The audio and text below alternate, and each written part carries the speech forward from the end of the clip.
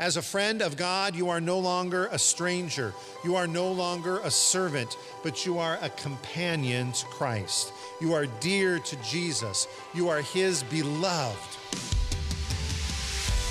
Welcome to the Bethany Lutheran Sermon Podcast for the week of May 9th, 2021. This is the 6th week of Easter, and today we hear a message from Pastor Seth Moorman entitled Friends of God, based on John chapter 15. The key verses for the message are in the show notes. Today's message was recorded live at Bethany. Names are something that are important. Names convey relationship.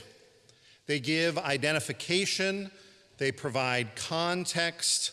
And names can even inform behavior. Do you know what your name means? My name, Seth, means appointed or placed.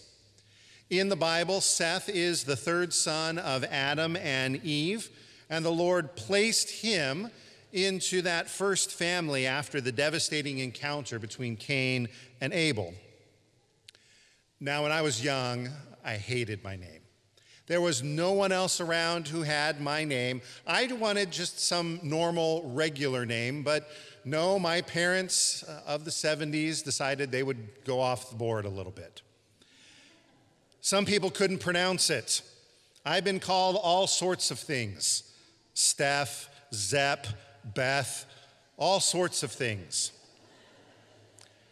I've learned to love my name. I really have. But I also go by other names. At home, I'm Dad. I'm Honey. Sometimes I'm that dreaded person in the house named Somebody, meaning, will somebody please get me some toilet paper? Every once in a while, I'm called, hey, you, over there. As a child, there was one name that I never wanted to be called. It was Seth Jared Moorman. When you got that middle name, you knew you were in trouble. Still brings a little anxiety inside of me. I have other names that I go by. In my life, I've been called Coach. I've been called Pastor. I've been called Mr. Moorman by a lot of my students. But I've also been called Friend. And the last one holds a pretty special place in my heart. In the summer of 1990, I was called to work as a camp counselor at Arrowhead Lutheran Camp. And at the end of our first week there, our staff orientation and training week, everybody on staff got a new name. And at Arrowhead, everybody went by camp names. Most of the names had roots in Native American culture, and the name that was given was not chosen lightly. Each name was important. Each name conveyed relationship, gave identification, provided context, and even informed behavior. Years later, as the program director at Arrowhead Lutheran Camp, I had the honor and the privilege to give names to many different people. But my first year, I was given a name. That name is Manuka.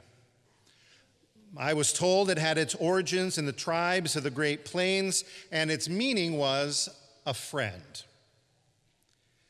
Many people who know me and encountered me from camp have a hard time calling me by any other name.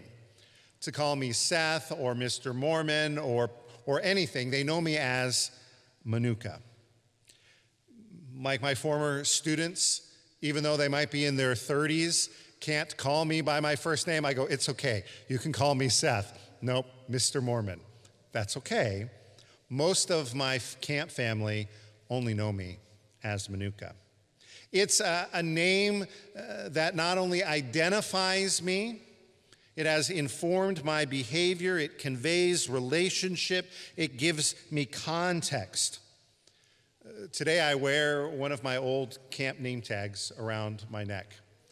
And it reminds me of a lot of different things. Not only the name that was given to me, the piece of of cedar that it was cut from came from the property at Arrowhead Lutheran Camp. For many years on my office at camp, the nameplate simply read, Manuka.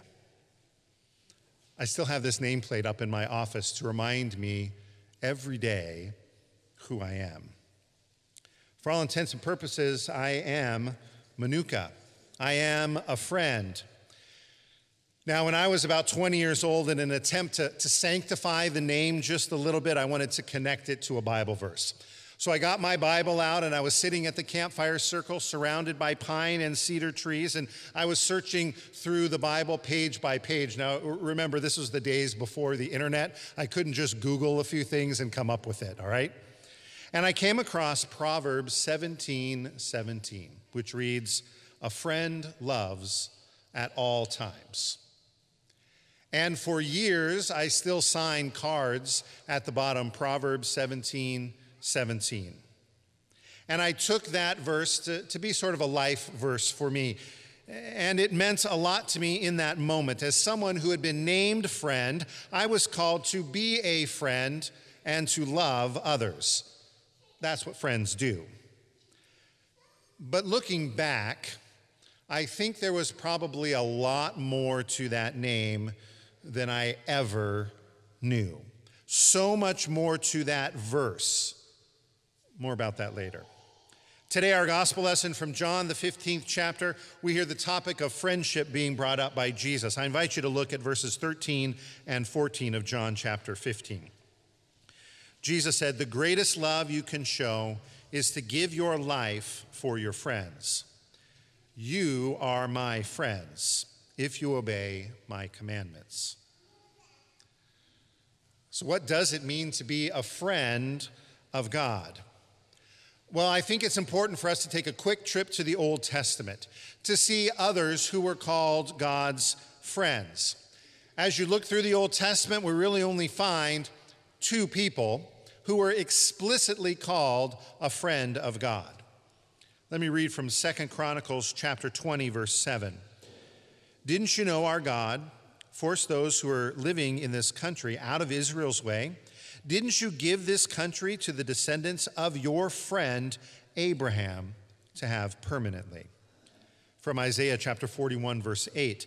"But you are my servant Israel, Jacob whom I have chosen, the descendant of Abraham, my dear friend." Abraham, he's one of those big guys in the Old Testament. Remember, Abraham himself had his name changed. It was Abram, which means exalted father, and it was changed to Abraham, which means the father of many. Because of the relationship that God had with Abraham. Remember, he brought him out. He said, "Look at all of the stars in the sky. If you can count them, see their vast array, your descendants will be greater than these. Look at the sand on the seashore, how many grains there are. If you could even count them, your descendants will be more than these." The name Abraham had a special relationship with God, and it even informed his behavior. But there's another person who the Old Testament refers to as a friend of God. This is recorded in Exodus chapter 33. The Lord would speak to Moses personally, face to face, as one speaks to his friend. Moses was a friend of God, one who had an intimate relationship with him. Moses means to be drawn out. As he was drawn out of the water, as he was drawn out of hiding, as the people were drawn out into the promised land, Moses was a friend of God. And now for Jesus to say to his disciples and to us today through the word that is recorded, that we are not servants, but we are friends, where there has only ever been two others in all of Scripture to be called friends, should be something that is astonishing to your brain. You are a friend of the Lord. What God called Abraham, what God called Moses, God in Christ calls you. You are a friend of God. This is a fantastic, an amazing name, and it's rich with Old Testament meaning. Remember, names are important. We don't have time to go into all the theology of names. We could spend weeks on it. But names convey relationship, give identification, provide context, and inform behavior. When Jesus calls you a friend, it means that the way that he views you is the same way that he views Abraham and Moses. He views us as those he walks with and talks with face to face, those who are faithful, those who have been called according to his purpose. To be called a friend of God is a remarkable claim that God makes upon you. Let's get back to our text. Some struggle with verse 14, which in English appears to be a conditional statement of relationship. You are my friends if you obey my commandments. Well, I hate to break it to you. Remember, the Bible was not written in English, and English does us no favors in translation right here. If you dig into the original language, if you really see where Jesus is going with this, you got to kind of take the whole context of John chapter 15 to understand what this commandment is, what this idea of relationship is all about. And maybe a way you could translate it, Jesus says, you, each and every one of you, are my friends. I have chosen you. I have called you to be my friend, and as my friends, we love. We love each other. This is what I have appointed you to do. I have called you to do. You know, the word commandment we see as rules, but that's not what John is getting to here as he expresses Jesus' words. It's the same way in the Ten Commandments, isn't it? We read those 10 commandments. You did it here in worship already, and you probably already think there's another list of things I got to do. But to understand the 10 commandments properly, we got to remember the first word of relationship. As the Lord says, I am the Lord your God, who brought you out of Egypt, out of the land of slavery. Therefore, in this relationship, you would never imagine to have any other gods. And all of the rest that follow are conditions upon the relationship. Same here in John chapter 15. To see it outside of context, you might see that there is a condition placed upon our relationship. But what Jesus is talking about is love. The love that you receive from one another, the love that maybe you have received from your mother. Listen to Jesus' words a few verses later. I have appointed you to go, to produce fruit that will last, and to ask the Father in my name to give you whatever you ask for. Love each other. This is what I am commanding you to do. In the context of relationships, this name friend informs our behavior, and we love. As a friend of God, you are no longer a stranger. You are no longer a servant, but you are a companion to Christ. You are dear to Jesus. You are his beloved. And if names inform behavior, Jesus reminds us that friends don't act contrary to the relationship. As friends of Jesus, we love as he loves. And God chooses to love everyone. And he appoints us to love and to bear fruit. Back to my camp name. As someone who is named friend, I now see a deeper and a richer connection than I had 30 years ago sitting amongst a bunch of pine trees. Then I perhaps only saw my name, friend, as something that might inform my behavior. But I think I missed the title and the name that was bestowed upon me, for it conveys relationship. I thought that I was doing something for God using Proverbs 17:17, that if I loved my campers and that was all that there was, that I was doing the right thing. And don't get me wrong, loving my campers and loving others is a good thing, but it's not the only thing. Because there were times I didn't love my campers. There were times I haven't loved some of my friends. There have been times when I have not loved my kids. Now, I love them, don't get me wrong, but sometimes I'm not happy with them. But it goes deeper than that. There are times I have not felt lovable. There are times when I have flat out hated others, and I'm not proud to admit it. And when I hear the verse from Proverbs, a friend loves at all times, perhaps I've missed the primary meaning of that verse. Perhaps the writer is not really talking to me, but referring to him.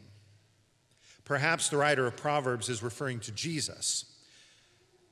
Could this verse be more about Jesus and his relationship with me, that he loves me at all times because he has called me friend? He has chosen me when I choose the world. Perhaps there's something more than simply informing my behavior. I remember back in seminary as we were struggling with the text, as we were looking at God's word, that when you're trying to figure out who the subject of the passage is, it's always the best bet to say it's Jesus first. But all too often we run to ourselves. When we see this verse as Jesus as the subject, it's the Messiah, the chosen one, Christ, Emmanuel. Yes, he's got a lot of names too. He is the friend who loves at all times. He loves when I am unlovable. He loves when I have gone astray. He loves when I have turned my back, when I engage in the things of this world that I am not proud. He loves when I do not. Jesus, the friend of sinners, loves at all times. He loves you when you feel unworthy of love. He loves you when Satan accuses you, tries to convince you that you are only an enemy of God.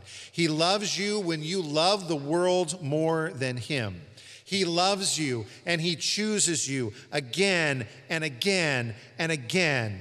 And by what Jesus has done on the cross and through that open tomb, you are forgiven and you are called his friend. And as deep and as personal as that is, friends, it's even deeper. For those who have come to the waters of baptism, you have been given another name. That day when water and word were combined, when that water was poured over you, and the name of the Father and the Son and the Holy Spirit came upon you and claimed you as a child of the King, you were given a new name. In those waters, you were buried with Christ. And when you arose, you became united with Jesus, the friend of sinners. And you live even as he lives. You see, a friend loves at all times. Jesus loves at all times. He loves the sinner and the outcast, the young and the old, the poor and the wealthy, Republican and Democrat, Dodger fan and Angel fan, even Red Sox and Yankee fans too. He loves the person who looks different than you, speaks a different language than you, makes different decisions that you might vehemently disagree with. He loves those gathered inside the sanctuary, those gathered outside, those gathering online, and those whom shadow has never darkened the doorway of a sanctuary. Once we understand this relationship, we can be informed. Our behavior might be changed. For Christ has called us to love them too. Those who we do not agree with, Jesus loves them. Those who we might be angry with or never spend time with, or think who are unworthy of our love, let alone God's. Jesus loves them. And he appoints you to love them too. What does this friendship look like? Back to our text. The greatest love you can show is to give your life for your friends. It's exactly what Jesus did for you. Even while you were a sinner, Christ laid down his life for you. Even while you might love the world more than him, he laid down his life for you. While you might follow after other things that are more captivating, the carnal natures of this world, Jesus laid down his life for you. He was crucified and punished. He hung on a cross. His Father forsook him, and he died. And in that moment, he exchanges places with you because you are his friend, and he provides you all that you need. Sounds a lot like what we heard last week as Jesus being our good shepherd. Another name for Jesus. Names are important. They convey relationship. They give identification. They provide context. They inform behavior. So whether you are called mom or dad, professor, doctor, honey, somebody, hey you, you're also called a friend of God. His name has been placed upon you. And being a friend of God is good news to our ears, for our friend Jesus gave up his life for you, so that you might be his friend forever, and we might lay down our lives and love at all times. Let's pray. Heavenly Father, Jesus Christ, Holy Spirit, friend of sinners, we thank you for establishing relationship with us, even though we are not very good friends.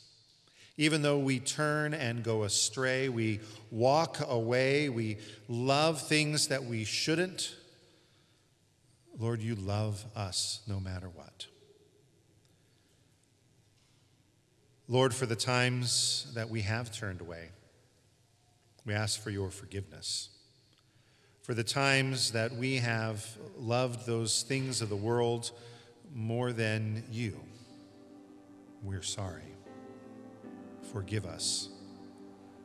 And Lord, now appoint us to lay down our lives so that many may know the friendship that comes in Jesus Christ, in whose name we pray. Amen. Thank you for joining us today. A video archive of our online worship services, including today's message, can be found on our YouTube channel and at www.bethanylutheran.org.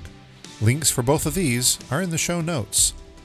If you would like to support this podcast or the ministry of Bethany Lutheran Church in Long Beach, California, you can text the word GIVE to 562-210-0463. That's GIVE, G-I-V-E, to 562-210-0463. Join us next week as Pastor Kevin Kreitzer shares a message with us.